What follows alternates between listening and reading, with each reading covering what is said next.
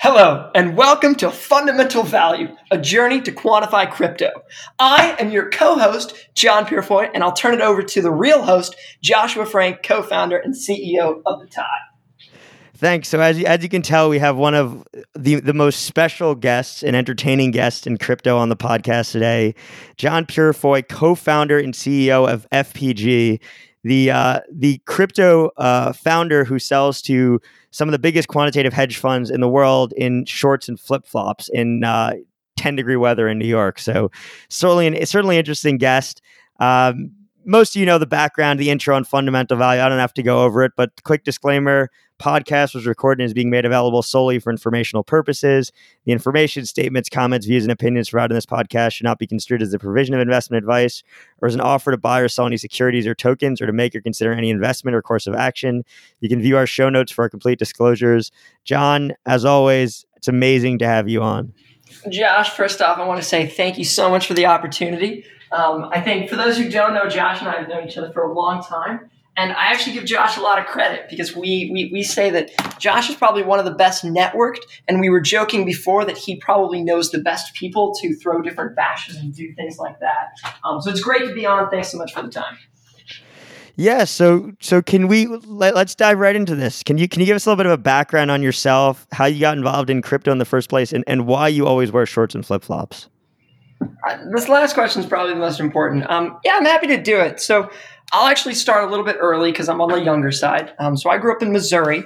And when I, kind of grew up small town, middle of nowhere, and spent a lot of time kind of doing things, with my friends and things like that.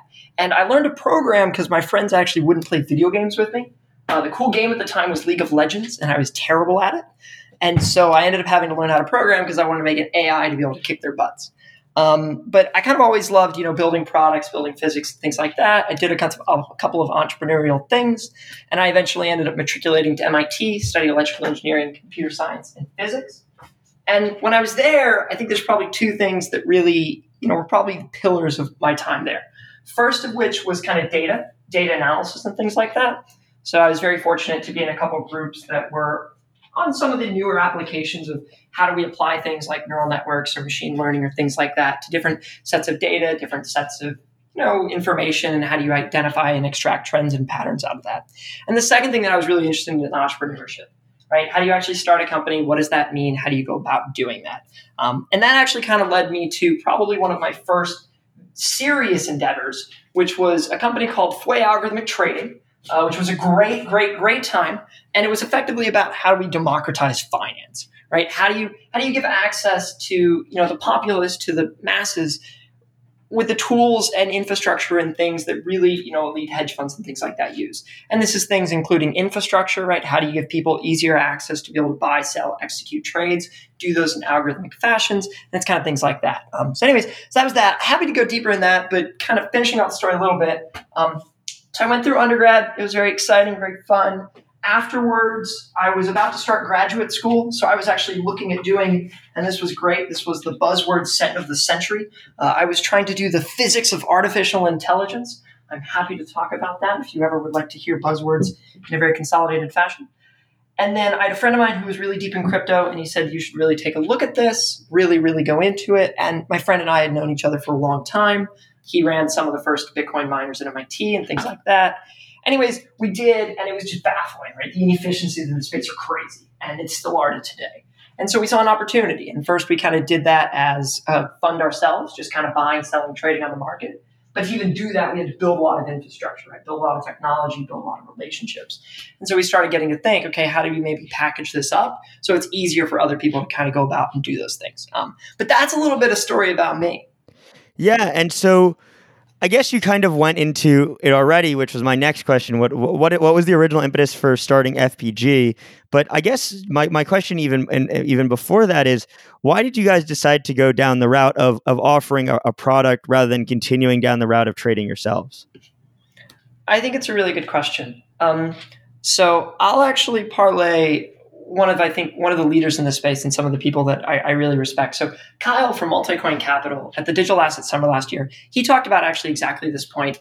And one thing he was commenting was that, crypto trading infrastructure is probably one of the solest biggest things holding the market back, right? You talk about a lot of firms, right? They themselves are commenting they tried to build it out, but had to spend a lot of time and decided that lift was eventually not worth it, right? The reality is that trading and software building are two very different verticals. And at the end of the day, being able to do both, particularly in a new market where opportunities are ripe, right? If I can get up in trading tomorrow, I can capitalize on that 2% arbitrage between, Coinbase and Kraken or something like that. In reality, it splits very quickly. And you very quickly identify that it's not worth it to boil the ocean. It's worth it to specialize on one thing and do that one thing incredibly well. And for us, that was order execution and helping clients get the infrastructure they need. Yeah, and I'm with you there. I have a similar answer. We get the question all the time, right? You guys have so much proprietary data. Why don't you trade it yourselves? And we're great at getting data. We don't know how to. I don't know how to trade. Like that's not my area of expertise. And also, there's just limitations too. I mean, we have a number of quantitative customers that are limited to, their strategies are limited to 10, 20, 50, $80 million. And the upside there is, potentially even less than the upside of actually running a firm as well. So I agree with your point on twofold. One is I think there's a certain magic about building a company versus a hedge fund, right? And I think this is probably something you can relate to as the tide has grown and definitely expanded in terms of what you guys are doing and other things like that. But when you look back and think about that journey, right? Think about all the lessons you learned. Think about the first conversation you had with a client or the first time you try to go through hiring, things like that. I think this is a little bit of a different experience than, say, building a fund where you're spending most of your day probably building models, looking at data and things like that. I think it's a different lifestyle. I think you learn different things. And, I'm going to be a little bit open here. I have plans to world domination and things like that. And so I hear Jeff Bezos put it in vogue. And so I think the question is, how do you learn those skills? And I think you're exactly right. I think it's just a different experience. It's different technology. It's different things. It's a different lifestyle. Yeah, totally. I mean, I couldn't agree with you more. And it's also, look, I mean, you and I both love, networking and going out and meeting people and building relationships. And certainly you can do that as a fund manager. But I think you'd want to keep your secrets a little bit more tightly held than you have to as a founder of a company as well. I actually so piggybacking on that for 2 seconds, I think one of the best lines ever, which I think really is true about everything, right, is that sales in a lot of capacities doesn't exist in a traditional sense, right? People hate being sold to. They love to buy. People love to learn, right? When we go out and we talk to clients about, okay, this is how much it's going to cost you to hire, 3 or 4 engineers to build the system and maintain it over time. And this is what's going to happen when an exchange collapses. Or, this exchange is starting to offer this new product or this new thing, and you want to be able to get that up and running fast enough, right? When you start just going out and teaching people and educating them, it's so fun because you're helping people, right? You're going out, you're solving problems, you're asking yourself, how do I help people? How do I do things, right? I think it's similar to a lot of stuff that you guys did with Corp Dev and Sig Dev, right? It's ridiculous for someone to try to go out, build this huge infrastructure, scraping places, doing a lot of work, manually compiling that, right? It just makes so much more sense. So I think it's fun. I think it's cool. I think you get to educate people. It's definitely it's definitely competitive in some aspects, but I think it's also, a rising tide helps all boats. I don't think any of us would complain if crypto was more popular or infrastructure was more developed. Yeah, and so what was the original idea for FPG? I know you alluded to it a little bit, but what is FPG? How did it start, and how have your mission, your products, and your goals evolved over time? Yeah, I'm happy to. So it kind of pulls into that story I was a little bit telling in the beginning, where I think we really started more as kind of a quantitative and systematic fund, right? This was kind of late 2017, early 2018, great time in the ecosystem. And if you want to talk about networking, that time was quite funny for that. Anyways, we did this and we were pretty happy with it, but we had a lot of friends who were coming to us and being like, how do we do this or how do we make these things happen, right? And we kind of knew a good amount of people from the data science community and, that world. And so we were kind of talking to these people and we were like, okay, this is kind of how you go about these steps. And we started really realizing it's just a pretty ridiculous amount of work. The way that we talk about it is we talk about really our value prop comes in 3 buckets. The first of which is infrastructure, right? This is infrastructure on 2 fronts, technological infrastructure and it's business infrastructure. It's technological infrastructure, right? The average hedge fund in crypto connects to about 8 different exchanges, right? To maintain those integrations, support those integrations, and be able to easily transact across those places, it takes a lot of effort. Good examples of this, right? The way that Gemini, if you cancel an order on Gemini, right? So you create an order, you cancel it, you're like, my wife has told me that I maybe should not be, making that $2 million trade. Anyways, and then you go and you try to cancel an order again, what will happen is I will actually just give you a standard response. It won't error out. It won't do anything. You'll cancel it once. You'll get a response. You'll cancel it again. You'll get the same response. Go to an exchange like Coinbase. You do this on Coinbase, it'll error out the second time, right? You'll cancel it the first time. You'll go to cancel it again, and it will error out entirely and cause a problem. And so the thing is that, I think this really highlights the discrepancies between these exchanges. Right? And you have to constantly be monitoring that, constantly be supporting that, constantly make sure that's happening, right? We have 8 of the smartest engineers I've ever met in my life and I've had the pleasure of working with, constantly building and making that happen, right? So the first value prop is really infrastructure. It's really technological infrastructure.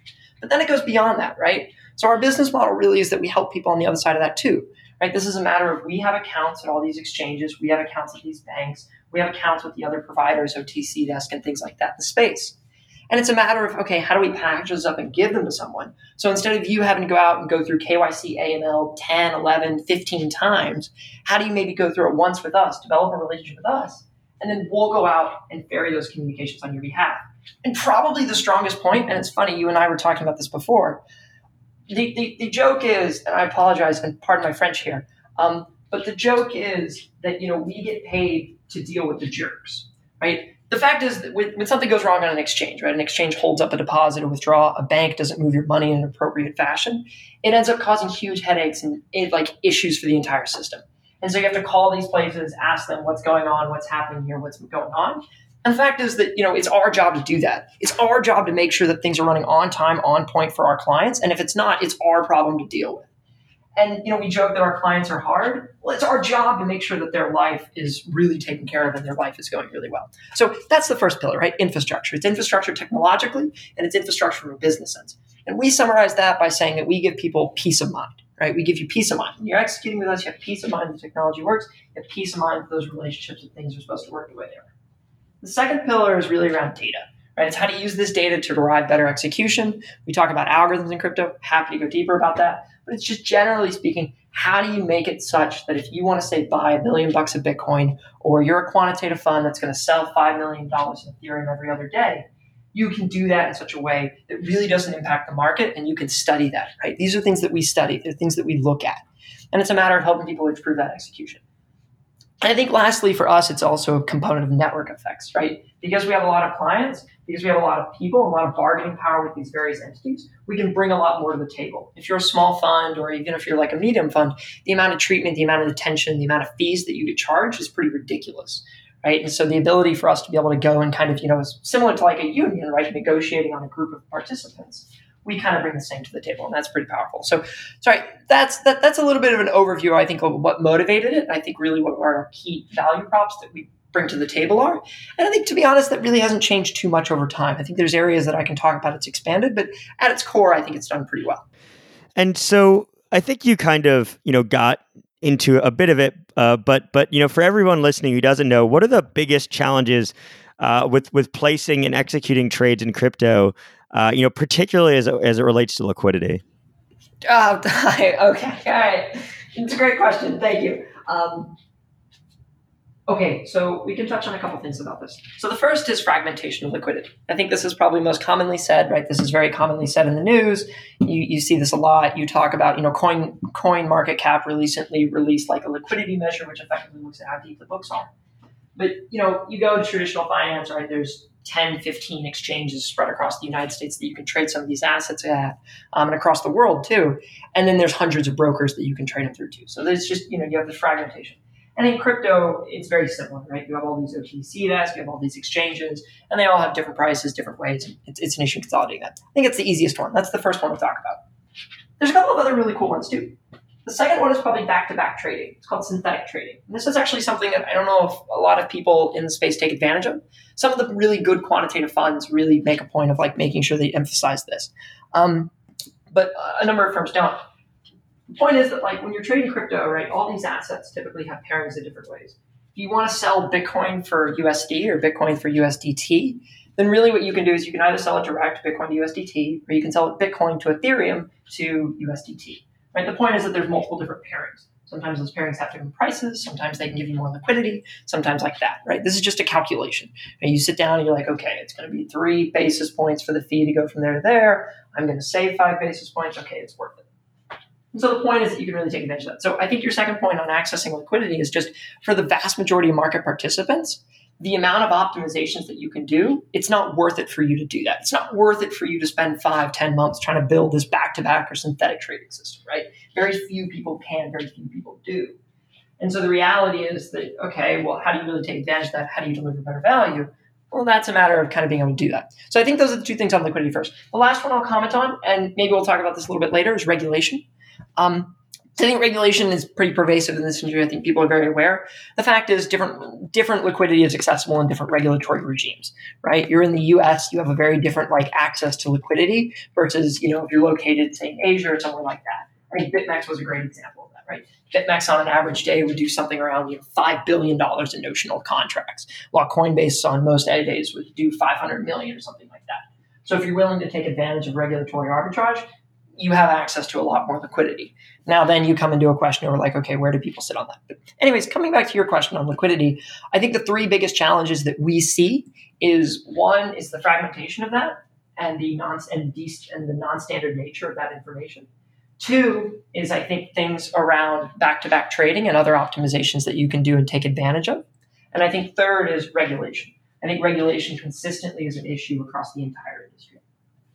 And so one thing that I noticed on your LinkedIn is you wrote that our latest benchmark showed the ability to sell $1 million worth of cryptocurrency at just 3 pips, I think this is, off of current market value. So 0.00, is that 3 zeros? No, 0.003% off of current market value. So I'm actually, for those who don't know, a basic attention token well. I've made about $10 so far off of ads. So how, can you explain kind of, in all seriousness, how that's possible? I mean, if you went on to Itbit or, Gemini or whatever other exchange, and you tried to market sell $1 million worth of Chainlink, you're going to crash the price, right? And obviously that's less the case for Bitcoin, but kind of would love to hear how you're able to accomplish that for clients. So I think before talking about that, probably the most important thing is how do we even measure that, right? If we're able to actually give you a very concrete number there, right? We're saying we're selling $1 million and this was our impact to the market. This is actually really hard, right? To even be able to get this calculation, there's an entire field devoted to it. It's called transactional cost analysis, right? In traditional finance, there's a couple of firms that are by far the dominant players for that. There's actually about 3 or 4 that are the largest. ITG, before it was bought by Virtue, is probably one of the most well-known ones, right? And you can still actually go online and you can look up ITG impact cost analysis reports, and it will actually show you, okay, a little bit in terms of what they're seeing in terms of the market, right? You go and buy these equities, or you go and buy these other things, what's the impact that you're seeing? And I think that that's something that I really want to key on first, which is in order to be able to give you that number, you have to go through an analysis process. And I think one thing that I would underscore, and I think one thing that this industry is still very much in its nascent stages on, is really being able to understand that and see that. I think there's a couple of people that were doing pretty well. Galoy Capital, I think, actually had some really good postings online kind of talking about this and talking about how they analyze it. But I think the point is just you need a pretty good system for doing it. There's a couple of very naive ways to do it. You do it 10 times, you see the average price, you factor out the random movements of the market, things like that, and you go through, you can do basic regression on that to kind of see. There's more sophisticated things you can do. You could do a market participant breakdown, do agent simulation, kind of a sandbox world to be able to see how you impact the market. Now, coming back to so that's how you measure it. I think that's probably the most important part of this question I could talk about, which is at the core, the most valuable thing you can do is actually measure it. And I think I would underscore this again, which is I think one of the problems with crypto is that no one measures this right now. People are losing a lot of money because of these things. You're talking about non-trivial amounts of money because no one's looking at it. No one's actually measuring it. It's something I'm very passionate about. I care a lot about. Okay, so then to the second question about, okay, how do we actually do it? How do we make that happen? Happy to talk about maybe some of the high-level points, and then I could talk about the low-level points of this all day. I kind of love, I love our product. There's a reason I'm very proud of what we do. Why don't we go over some most high level, a little bit of low level, and then if anybody wants to find out more, at the end we can tell them how they can contact you so they can find out more from you directly. Josh, you're a professional at this. I appreciate that. Thank you. I often go down a rabbit hole and it's not helpful. More than happy to. So in terms of 2 or 3 things high level, so the first is I think take advantage of liquidity over multiple markets. Okay? You're talking about things around basic smart order routing, things like that. I think the second point on that is actually having that liquidity in places that you can use. We call this collateral management, right? When you talk to a firm, okay, if you want to actually go buy, say, on Coinbase, you need to make sure your money's on Coinbase. And so the question is, okay, how do you make sure that that's happening? How do you make sure that's happening efficiently? Those are things that we look at. Those are things that we study very in detail. I think the last is just taking advantage of the microstructure, right? There are things, you can look at a book. So there's this really beautiful paper that was written by one of our software engineers that was analyzing, actually order book flow and order book movements. And you can actually kind of tell which way the market's going to skew. There's actually a very strong trend, right? If you analyze the amount of bids and the amount of ask, and then look at the price 5 minutes later, there's actually a very strong correlation between seeing where those movements go, right? And the reality is that you can't really trade on those signals because it's not enough to really be able to generate alpha, but it is enough to improve execution, and it is enough to do things like that. So I think it's things like that. I could go into other points about esoteric knowledge and things, that we've learned, and the fact that we just do this a lot, right? We execute a lot for clients. We have good visibility. Those are probably the highest. First is liquidity back to back. Second is collateral management. And third is microstructure. I think the last thing I'd just say really quick on that is patience. You've talked about some of the esoteric tokens, like say BAT. The reality is that, you're not going to sell $1 million in like one. I was joking there for anybody. Yeah, you can't sell $1 million worth of BAT without crashing the market. Unfortunately, you might call some attention to yourself, but not to make too basic of a joke. I'm done. Oh man, I was about to make the same joke. Wow, we're losers. Wow. Oh man. All right. Try to hold events together so we can actually have friends, so we can get a better. Yeah, I know exactly. If anybody wants to be our friend, reach out. So yeah, something interesting that you mentioned was collateral management. So are you actually making the determination on behalf of your clients where to keep their cash, and how difficult is it actually to move capital between exchanges? So for example, let's say that I all of a sudden want to buy $1 million worth of Aave, but Aave isn't listed on, let's say I have $1.5 million, right? But Aave is only listed on an exchange that I have $500,000. How do you actually handle that and make sure that the fund that you're working with has sufficient capital on the relevant exchange to actually purchase the asset that they want to? There's a lot of jokes I can make. I think I'll first say it's hard.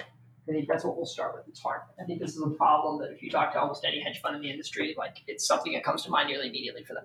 So I'll talk about 2 components of that. First, I'll talk about the determination on behalf of clients. So I have to be very clear in terms of, because I want to make sure that we're not overstepping our bounds in terms of any regulatory legal issues. So at the end of the day, it's always the client's choice and prerogative.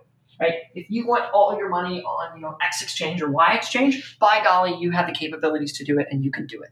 Right? This is very important to note because at the end of the day, those are our clients' funds, and our clients have complete control over those. Right? We can never break that veil.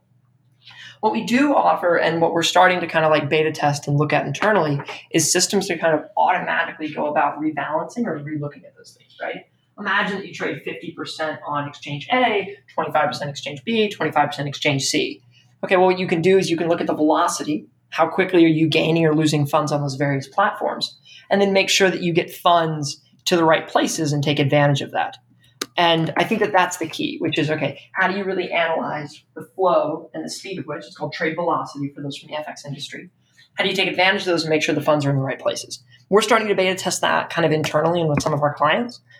That's something that I think we're not rolling out quite yet. I think it's something that we're still looking at, how do we want to go about and investigate some of the ramifications of that?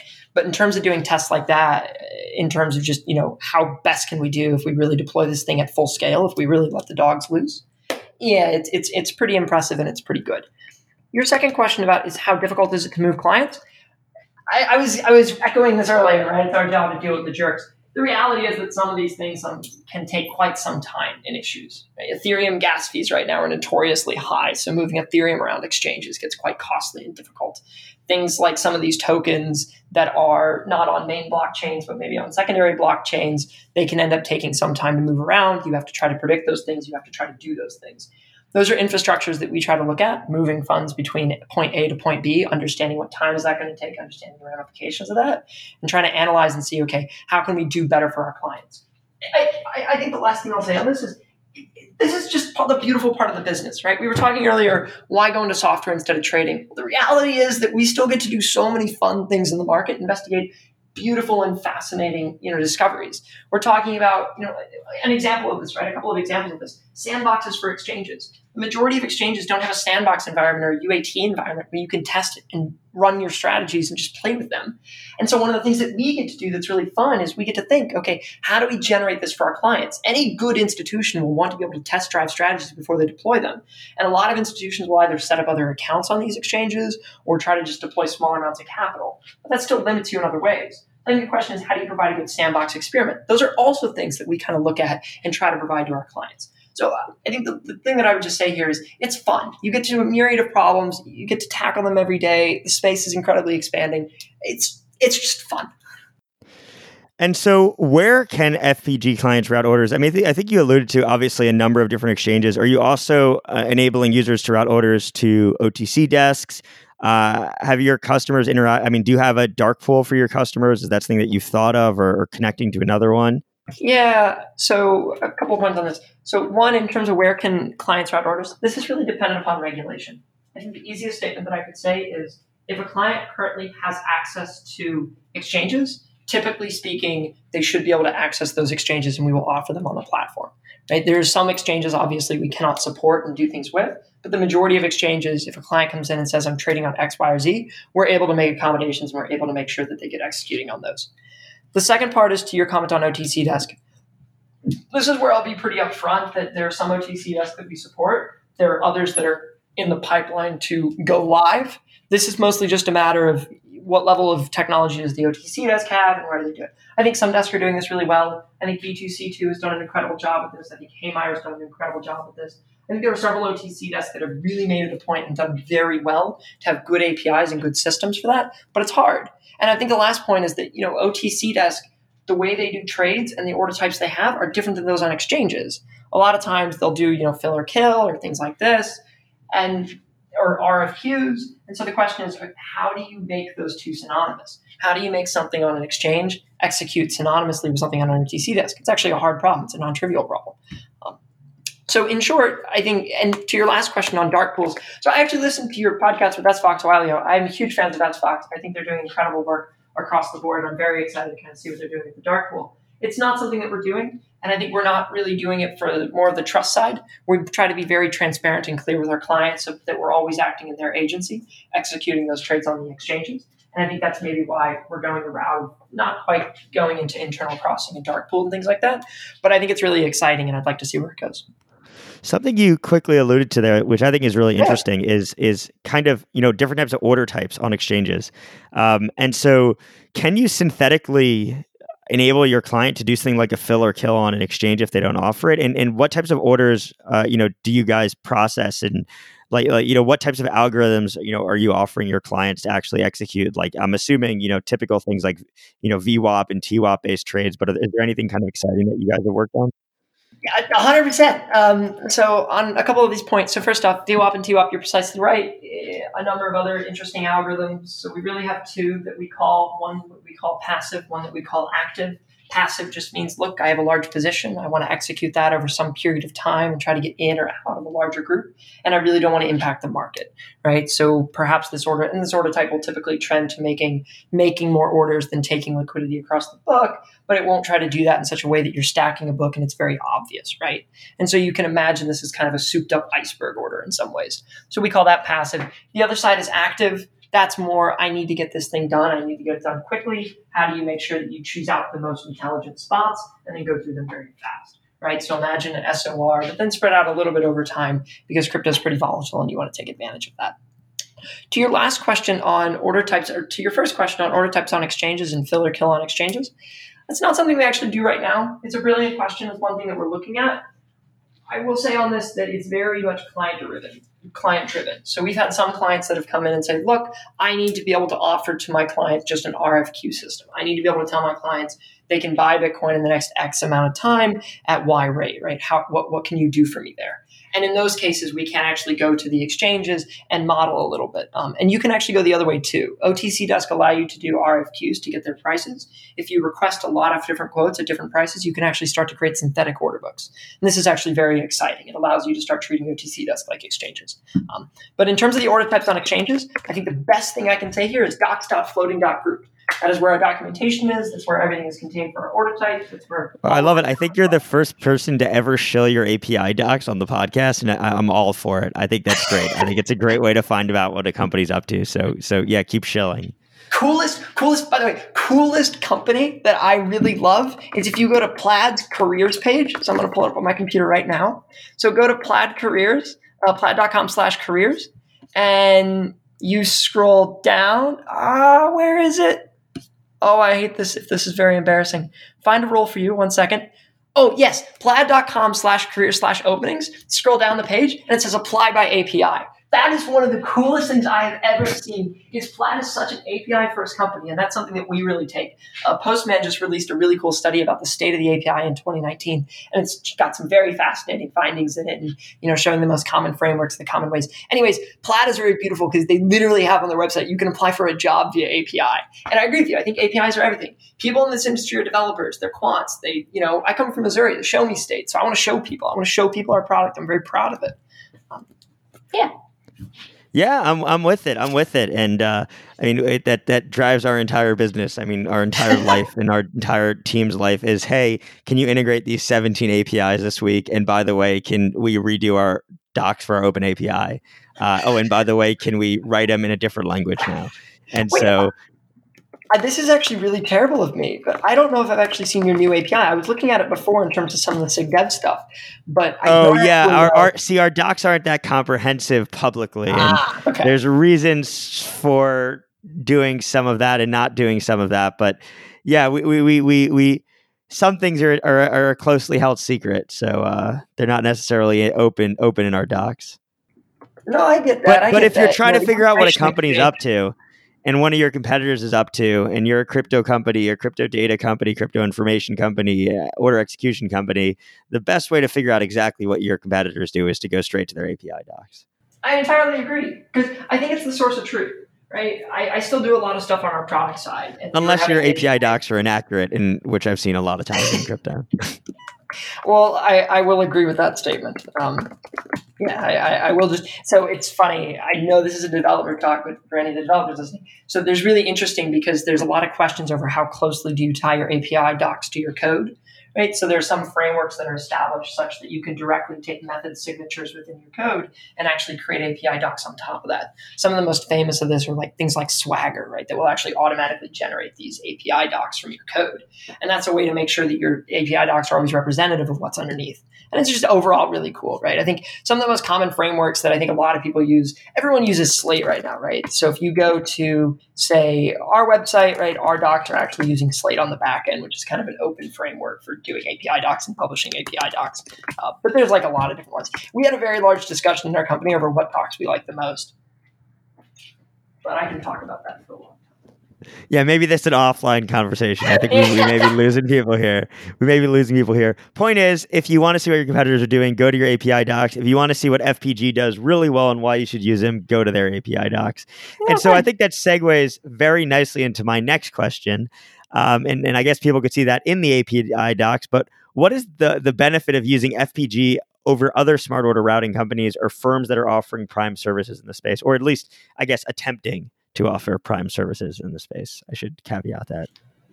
Yeah, so I love your question, and you don't have to go all the way to attempt. I think there's several companies that are doing it quite well, and I'm very happy to kind of see where it's going. I think the first thing I'll underscore is that people just really aren't using firms like smart order routing or firms like technology providers right now. Right? You can go to a lot of these websites and you can total up how much they're actually getting. Right? SFOX is a reasonable example. You have a CoinRoute. You can go to many of the providers in this space and actually see how much they're doing. The reality is that they're doing very small volumes, right? And that's just because these systems aren't well known. They aren't well done. And I really think that that's probably the most key thing to underscore is that really people just aren't doing it this way right now. And most estimates put it at less than 1% of the overall volume in crypto. And so I don't think it's a matter of using us versus other firms or things like that. I think it's just, first off, a use that these things aren't used at all within the space. And I think if there was one thing that I would advocate for, it's really pumping that up. Right? Prime brokerage is a very cool word. It's a very fancy word. People talk about it a lot. But I think the reality is that the nuts and bolts of that are both very in the weeds, and B, prime brokerage is a very broad statement, right? This is incorporating things like if you look up online, right, how say a Goldman Sachs makes money, right, or how a large bank is structured. Well, the reality is that prime brokerage is an entire field, right? You're talking about research, you're talking about execution, you're talking about settlement, you're talking about custody, you're talking about loaning, you're talking about things like that. Cap intros. I mean, we can go down the list. Precisely, cap intros, things like that. And so I think the thing that I would just say is that no one in this, I think I would just underscore that people really aren't using these. Now, talking specifically about, what do we do and where do we do it? I think there's really two things. One is we know in exchange infrastructure. This is something we spent a lot of time with. We've spent literally thousands of man hours of really talented engineers getting to know the intricacies of these exchanges. And you can go on our website and actually see a number of those kind of use cases that we look at. And I think the second is that we do go above smart order routing, right? No matter how fancy your execution system is, it doesn't mean anything if your capital isn't there or other things that are just very operationally intensive and incredibly risky. And so the question is, okay, how do you do that? How do you do that in a regulatory compliant way? I think that's probably one of the other things to comment about this is that doing this in a regulatory compliant way and making sure that you're following good bills and procedures is really key within this. So I'd probably say that, but more importantly, I would just say no one is really using or no one's I don't think we've made the leap into really using systems like that. And so you mentioned, very quickly, just all the benefits of prime brokerages and how banks, make money, off of these types of services. Do you have plans to become a full-fledged PB or to offer different types of prime services at a later point? No. Our perspective on this is partnerships, not boiling the ocean. I'll say that very upfront and flatly. I think what I would say on this is reach out and talk to us. I think there's a lot of firms that are looking at this from different angles. You see custody providers looking to integrate trading. You see trading providers looking to integrate custody. You see lending providers looking to integrate trading. You see lending providers looking to integrate custody. The fact is that everyone's trying to go at this from multiple different angles. I love crypto. I love crypto dearly, but the question is how do we collaborate to make this thing a little bit more successful? So I think what I'd say on this is our plan is not to become a full-fledged prime broker. Our plan is to partnership with the people and make this thing happen. And so please reach out, talk to me. I would absolutely love to continue conversations on that topic. And so love to kind of transition into your thoughts on a lot of the more recent developments in this industry. And the first thing that comes to mind is DeFi and decentralized finance, and your thoughts on kind of DeFi mania more broadly, and the rise of decentralized places where users could execute trades and can make markets, and what that means.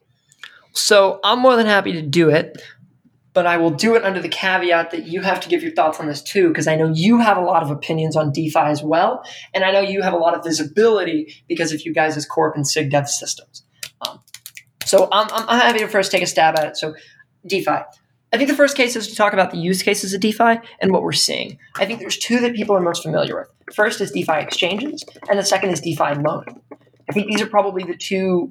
DeFi loaning, we'll call it yield farming. I think people are more calling it yield farming right now. I think those are the two most common uses of DeFi. Now, it's really important to underscore that DeFi is far more than that. DeFi is incredibly more than that. You talk about IOTA, right? Connecting smart cards together and sending data streams back and forth, right? DeFi is a very expansive ecosystem. But the most two common use cases today, DeFi exchanges and DeFi yield farming. And those are getting the most press. And I think the reality is that there's a couple things that are real with that, and there's a couple things that are fake. For instance, real. The AMM is impressive. The amount that you can actually get both in terms of returns, your percent returns over the course of a year, as well as the amount of money actually locked up in these things is very, very impressive. And it's also impressive how little slippage these things have. You can go on Curve and trade 5 million of USDC for other stablecoins for less than 15 basis points of slippage. That's very impressive. That is very incredible in literally one trade, right? The way that an AMM works is it's actually better to be able to do that, right? So the reality is that automated market makers, AMMs, these are very impressive. They're a unique model, right? They're a completely new way of exchanges. Instead of having an order book where you have orders on one side and orders on another, it's just a pool of capital where people can put in or take out and get slippage depending upon that. It's very impressive. It's a really cool model. It's very unique. It's very powerful. And so I think I'd say that. And I think second is the loaning, right? The ecosystems around that, MakerDAO, things like that. I think it's very impressive. I think this comes with some caveats, right? I don't know if it's clear to take over. KYC and AML is probably one of the biggest problems. Look at the KUCoin attack, right? 20 million has already been laundered through decentralized exchanges. And if you read, it's very funny. If you read the reports from, the investigatory bodies, they were like, these hackers are noobs because they didn't use decentralized exchanges to launder the money. And it's a little bit scary that they're saying that. But yet, B, it's just, I think that's a massive problem. So I've talked about this a lot of times. We've had different guests on. We had Philip Gradwell from Chainalysis. I just had George Pesach on from Crowell and Mooring, and actually talked about it on an episode with Mitchell Moose from Crypto Briefing as well. The idea that the second you KYC on an exchange, you're fucked. You will be tracked down. The regulators will find you. Mm-hmm. Crypto is not fully anonymous, right? As much as people want to think it is. Yep. Sure, you can, make money in DeFi, but the second that you try to get that into fiat on any exchange that does KYC, which is, generally more of a trusted and well-regulated entity, your identity is gone. You will get caught. I entirely agree with you. I think so. I'm going to save this for the end because I know a question that you ask all your guests is what is your favorite, apologies for the French here, but favorite shitcoin? And the comment that I'm going to say here is actually Tether, USDT. And the reason why is, you talk about crypto as this decentralized place. Look at Tether, right? They've literally blacklisted addresses. They can shut down money. If they suspect that money is involved in something that shouldn't be, you can actually lock that in smart contracts and not allow anyone to get it.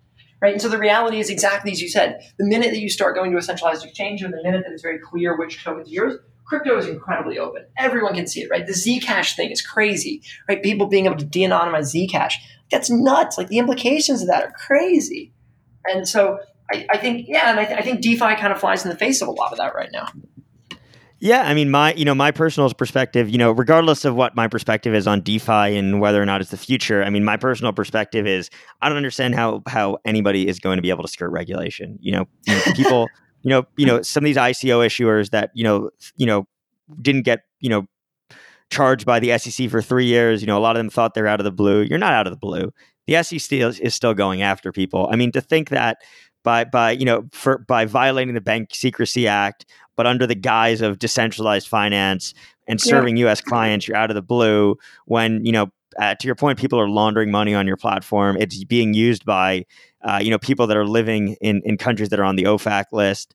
You're getting in trouble. I mean, I just don't understand how that's possible. If you took part in developing these platforms, you will get in trouble if you ever, went through KYC on any exchange and your funds are somehow connected, unless potentially you used a mixing service, in which case potentially. And I'm not trying to give anybody advice on how to or not get caught by the federal authorities, but my perspective is just I don't understand how people can't look at this industry and think of the massive regulatory risks that exist. So I entirely agree. And I think there's a couple things that I would say to frame this, right? Because people talk about AML and KYC as very abstract topics. Let's talk about it very real, right? It's estimated that globally $800 billion to $2 trillion in U.S. are laundered around the globe, right? That's actually quite substantial. That's 2 to 5% of the global GDP. You're not talking about a mom and pop that's moving a little bit of money, or you're not talking about someone that wants to buy some marijuana on the dark web. You're talking about an enterprise. You're talking about a huge commercial enterprise for criminals. And I think this is the first comment to say about money laundering.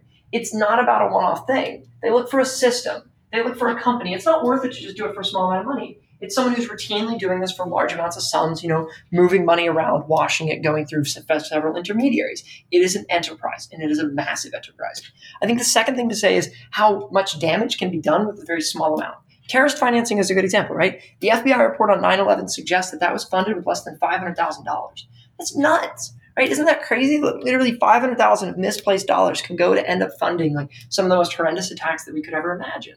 And so I think the comment is you really need to talk about AML in pretty real terms. AML and KYC, they're not abstract things. They're not complicated. They're real. They impact a lot of people. You're talking about huge operations, and you're exactly right. You will not be forgotten. I think the quote here is regulators may be slow, they don't forget, right? Looking at BitMEX is a really good example of this, right? And I know you guys kind of did some work with, identifying the Arthur Hayes story this morning. Congrats on that and everything like that.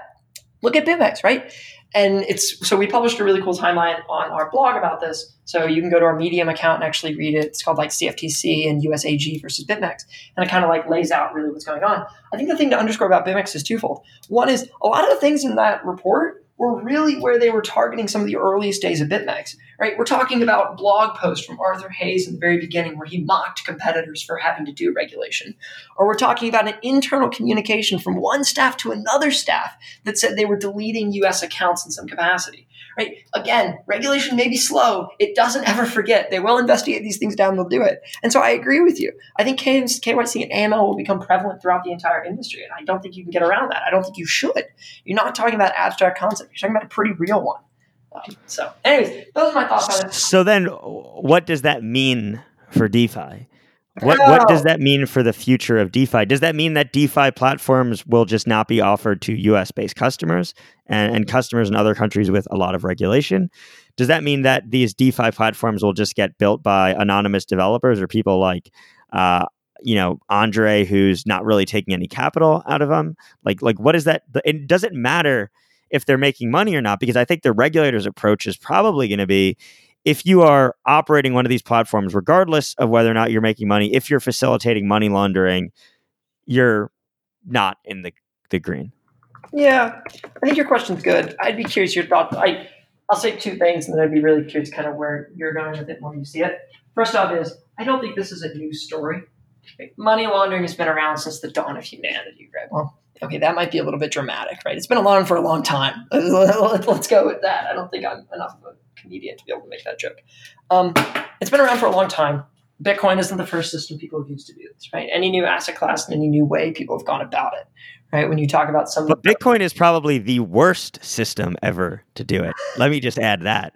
Bitcoin is probably the worst piece of technology ever to launder money. As much as people think, oh my God, Bitcoin is just this, this dark web, anonymous internet money that can be used for money laundering. I mean, as I alluded to before, look, the fact is, the blockchain doesn't lie, right? You can see transactions on the blockchain. You can see flows of capital, and governments and regulators are spending millions of dollars a year with companies like Elliptic, and Chainalysis and others to be able to identify who's behind these transactions. So if you're going to launder money, you might as well use $100 bills as opposed to trying to use Bitcoin, because it's just not a great, look, there's lots of great use cases for Bitcoin. Laundering money, I don't think is one of them.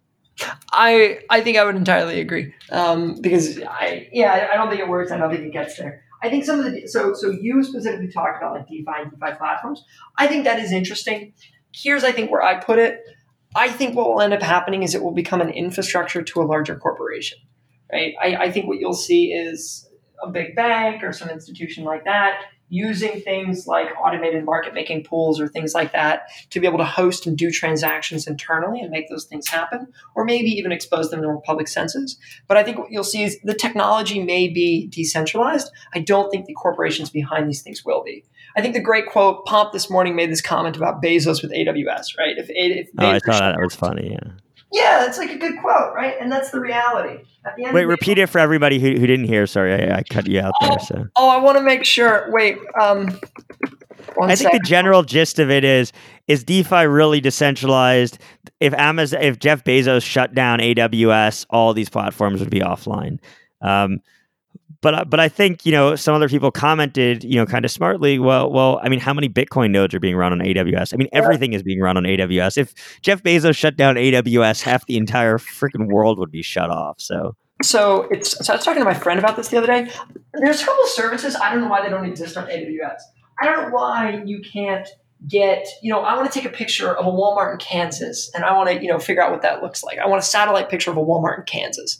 I want AWS to be able to give me that, right? I want to make a call to AWS. I want an AWS service that would say satellite imaging, and I can pay $10 to get a camera picture of a Kansas City, like Walmart.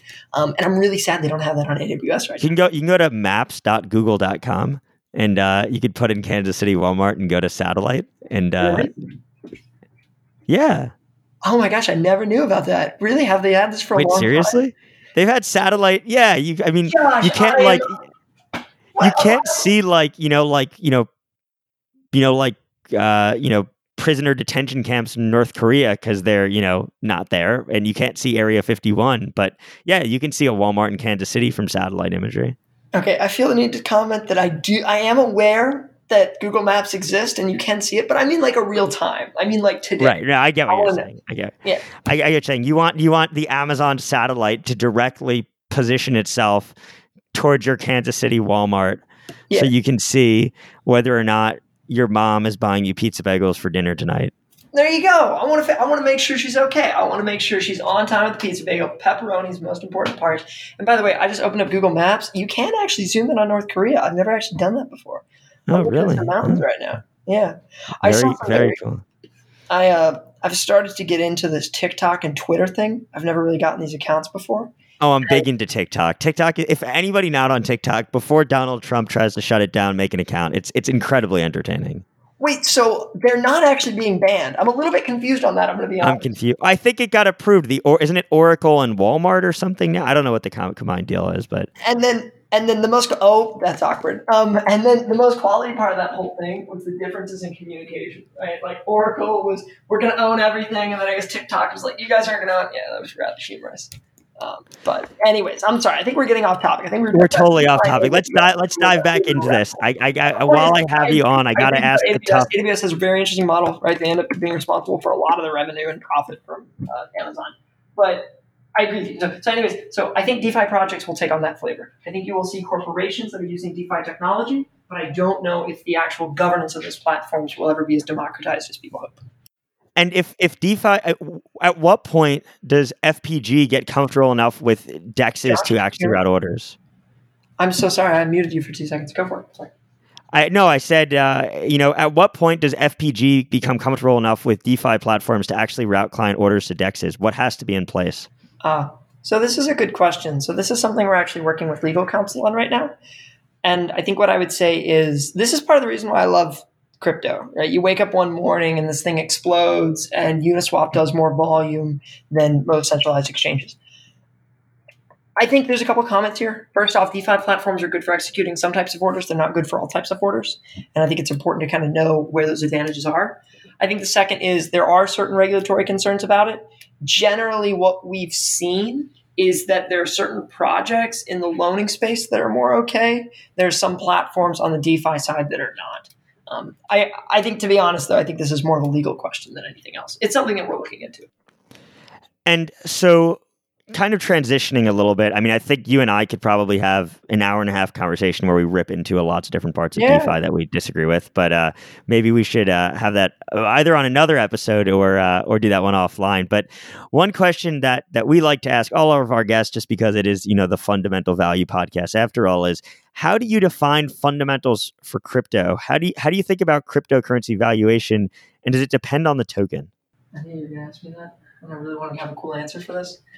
I think I'd say two things. First off, I actually really respect a lot of the work that you guys are doing on the sentiment side of this and looking at how these things can be driven by speculation. I think if you look across the crypto ecosystem, I think that's probably the most stalwart thing that I could say is that a lot of these currencies will go up or down and the price will just very much depend upon sentiment in the market.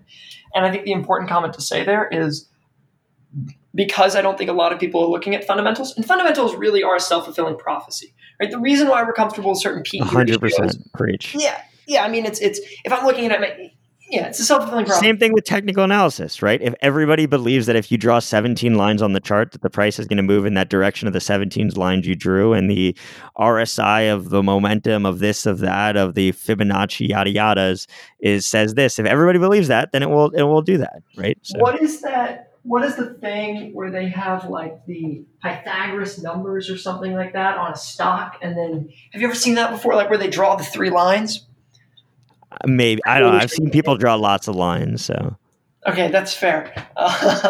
Anyways, I think it's a self-fulfilling prophecy in a lot of cases. I think it's similar with respect to a lot of fundamental value. And so I think the greatest self-fulfilling prophecy in this space probably is just sentiment and where people are at. Right? Something comes out that tanks this price. There's nothing really that rebounds it. There's nothing really that is agreed upon fundamentals. There's no tribal knowledge on that quite yet. So you have a lot of people either from the FX industry or beyond reading charts and kind of doing those analysis.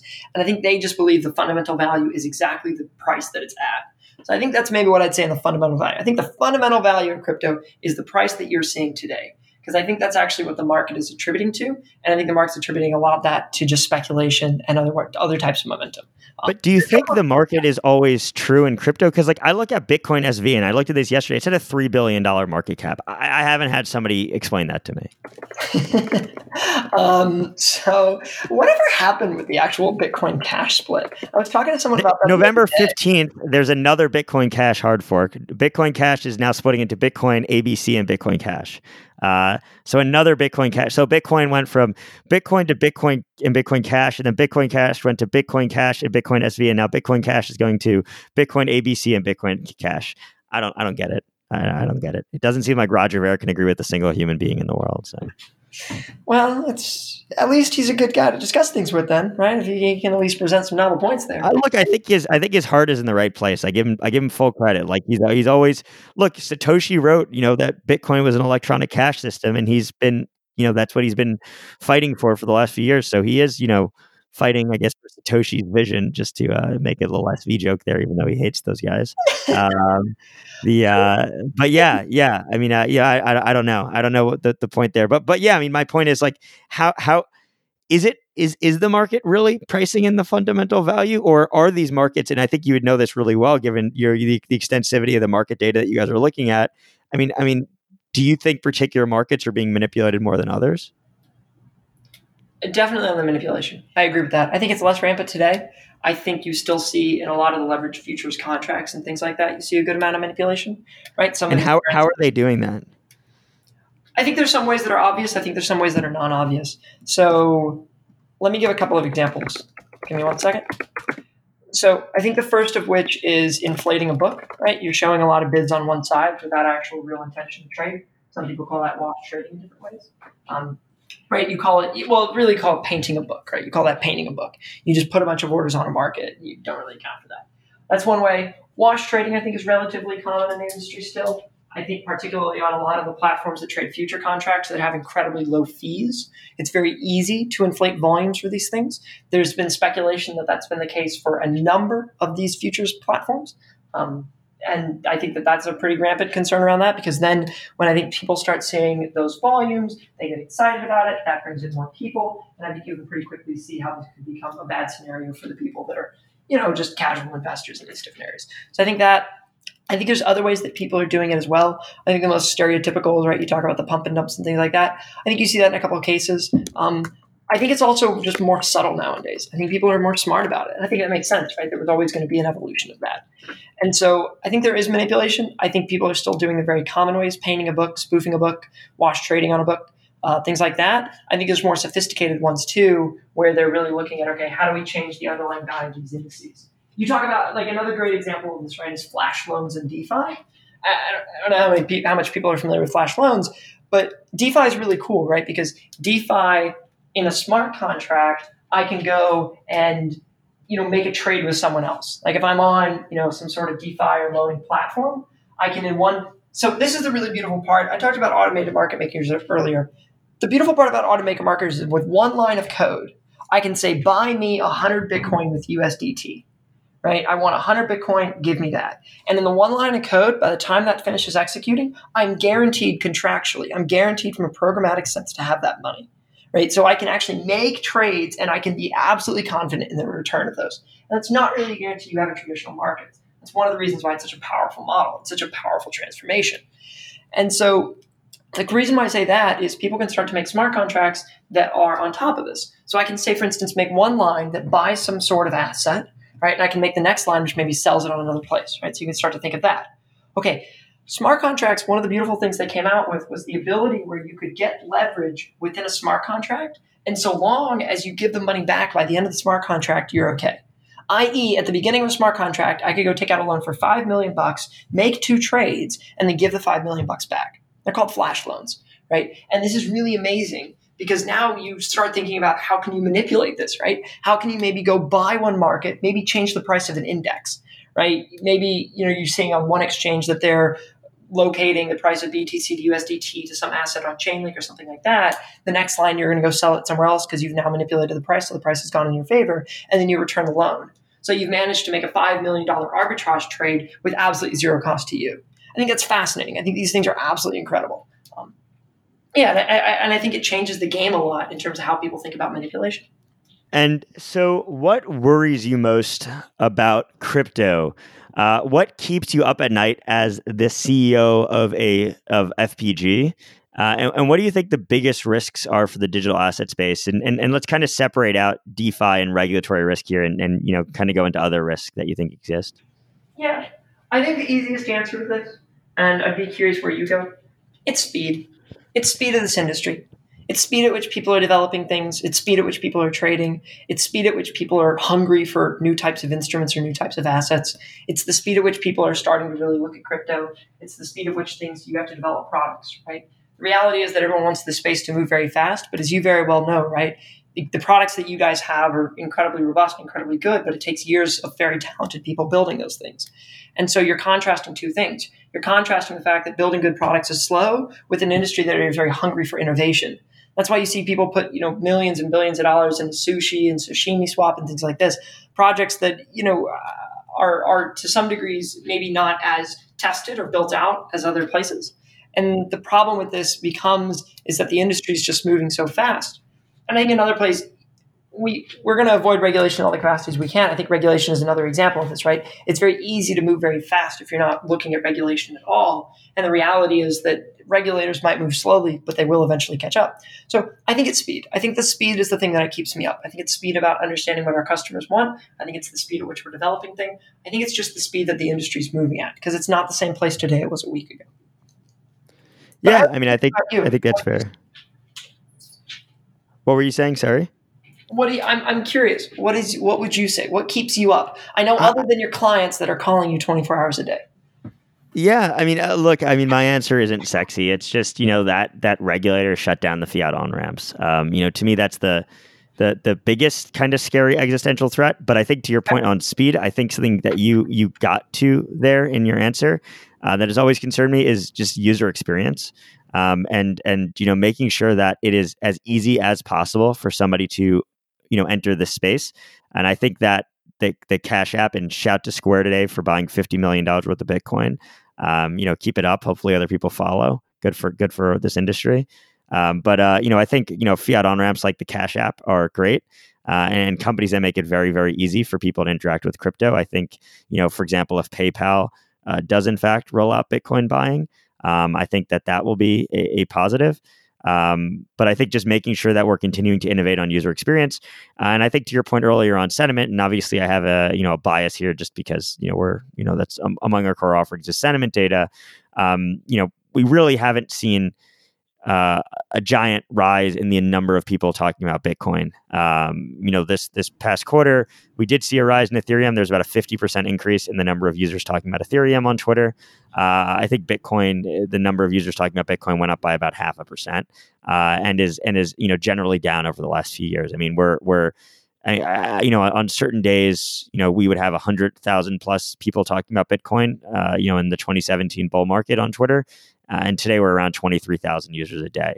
And so I just think that excitement in that general mainstream enthusiasm isn't there yet. And that's what concerns me. I think we need to get to that point because, when you're caught in the crypto Twitter bubble and this bubble of people in crypto that have interacted with things like DeFi, you see this giant DeFi blow up and everybody gets so excited. But a lot of times that's just constrained to the existing users in crypto and the existing crypto ecosystem. And I think it's about time we start growing that.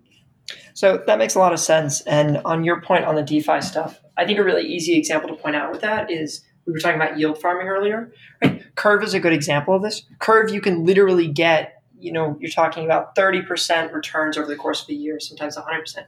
But the reality is that over 80% of those returns are in Curve itself. And the Curve price of the token has dropped 50% in the past 2 weeks.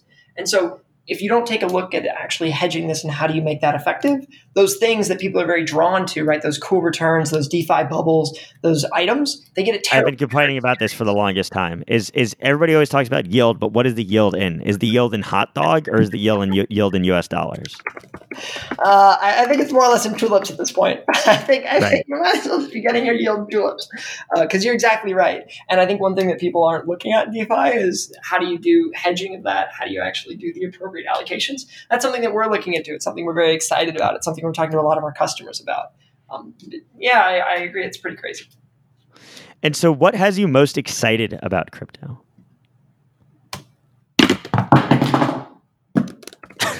Very loud things that drop often and make big noise and big bangs. I think I'm going to have to go with that answer clearly. And I think on that note, right, I think it's the speed at which those things happen. I think it's the speed at which, it's the same answer that I kind of give the negative. I think what makes me most excited is the speed of this industry. Like, I can give the example about our company. We work a lot. I think everyone in this industry works a lot. I think everyone wakes up at 5 a.m. in the morning, works 18-hour days, and then goes to bed and tries to wake up tomorrow. I think we're all fighting the same fight here. I think we're all trying to make it impressive and trying to make it incredibly. And I think that community is an incredible one to be a part of. And so I think it's the speed, because this is really just a game where it's how fast can we go? There's no shortage of opportunities. Right? The amount of things that we've talked about on this call that could be businesses in and of themselves is nuts. And I think that that's what makes me so excited is this isn't going to stop. This isn't stopping anytime soon. And now that we're starting to get the basics in place, where do we really take it, right? People keep asking about use cases and things like that. My favorite answer to that is why not go make some, right? Now that we actually have the baseline things and starting those user experiences at a reasonable level, how do we take this to a next level and how do we really expand this ecosystem? And so you already answered my final question, which is what is your favorite shitcoin? Yeah. I don't know how, I guess you were actively trading. So what is the shittiest shitcoin that you've ever traded? It's a great question. Let me think here. I had a conversation with somebody about this token called Einsteinium yesterday. I don't know if you remember Einsteinium, actually. Oh, I know what it is. So we had, so this is a funny story. So I'll tell this funny story.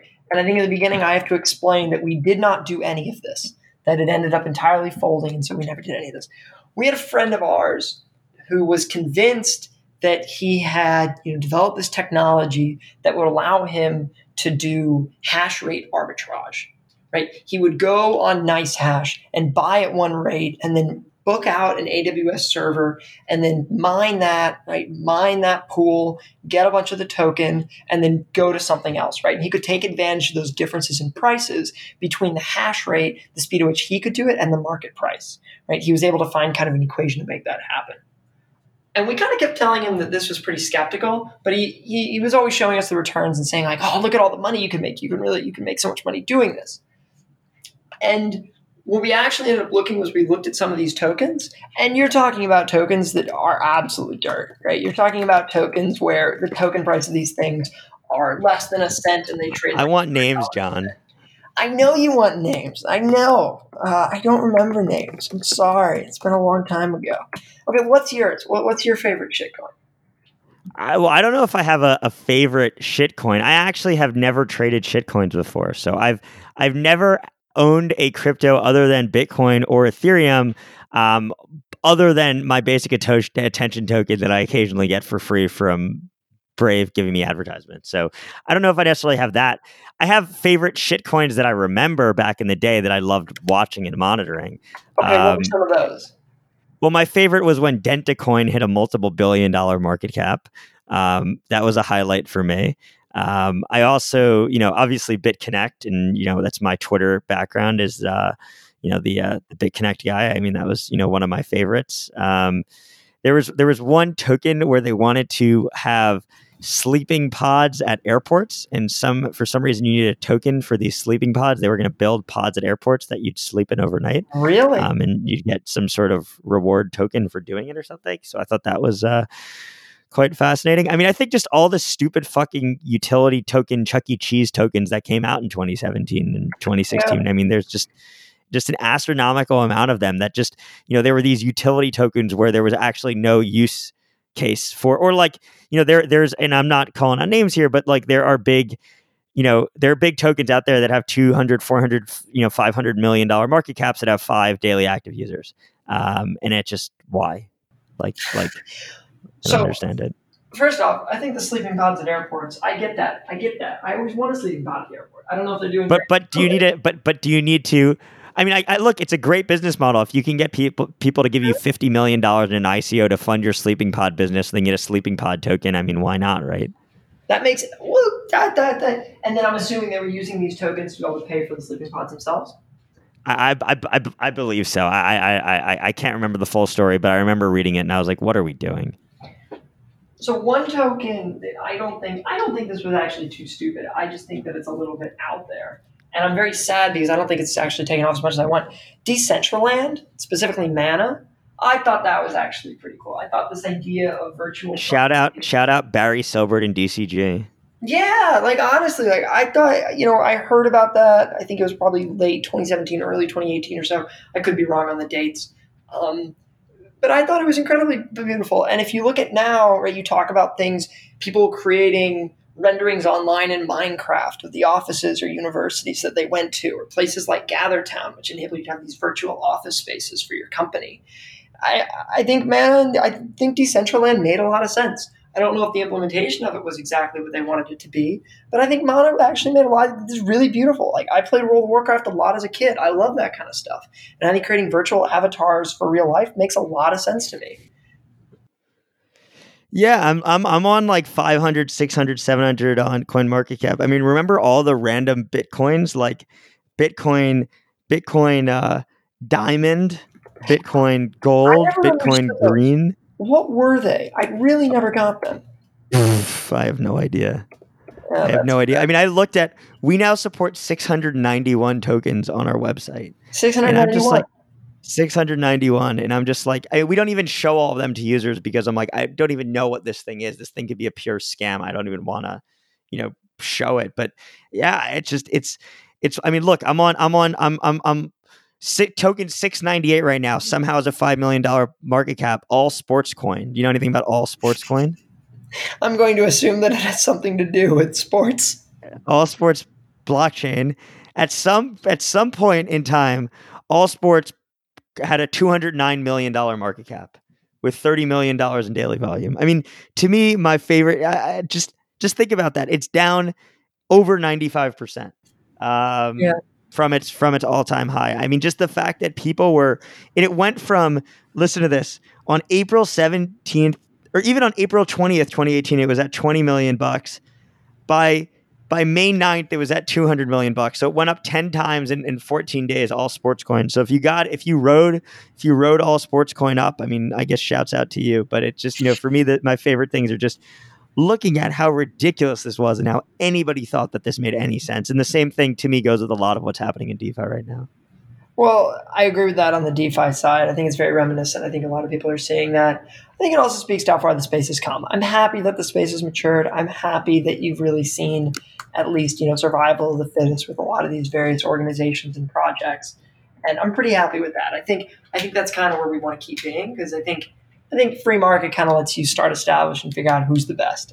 Not to go too much into a presidential debate that was wonderful last night, but I do think it's good that the ecosystem is slowly trimming down. Yeah, and I think just if it walks like a duck and it quacks like a duck, it is a duck, and keep that in mind when you're seeing these unprecedented, returns and tokens with food names going up by 200, 20,000% in a couple of days. So what goes up must goes down. So you have asked me a lot of questions. It's my turn really quick. So I want to ask one question, which is, what is your average golf score? Oh, terrible. Awful. But I did almost have a hole-in-one yesterday. I was about 3 inches from the hole. Really? I've been getting... Yeah. I posted on Twitter. You can go to my Twitter and follow me. You can become like my 201st follower or whatever. I'm not quite the crypto Twitter influencer, but I was about 3 inches away from the hole. My average golf score is not good. I think at this point I'm sub 100. Okay, I think 90s. I think 90s. But my goal is by the end of next year to be in the 80s. Okay, so my father apparently can shoot high 70s, low 80s. And he'd destroy me. I mean, I'm more of a par three hole guy myself. I got to say the strength is not there. All right, John. Well, look, before we bore everybody off, if anybody is still listening, I really appreciate you sitting through this nonsense. And I know John and I are, we can go on tangents, but can you kind of just finish this off? Where can people find you online? Where can they follow you? Where can they follow FPG? And remind us of your API docs, because I think that's the most important thing. More than happy to. So yeah, first off, docs.floating.group. I really can't say that enough times. Docs.floating.group. It's where we have all the documentation about our API. You can request a key there. You can talk to our team. You can get to me. We're hiring, so I'm more than happy to talk to anyone on that front. In terms of contacting me, john@floating.group, please feel free to reach out anytime. You can find me on LinkedIn, Twitter, and all that. I'm very popular on Twitter. I don't think I'm quite to Josh's level of famousness yet. I could hope. I think I have about 40 followers, which is very great. But I think that, and yeah, honestly, I love to talk to anyone and everyone. More than happy to try to help in any way. We're going to try to keep putting out a little bit of data and different understandings about different areas. So please be watching out for that. And no, thank you so much, Josh. I really appreciated this.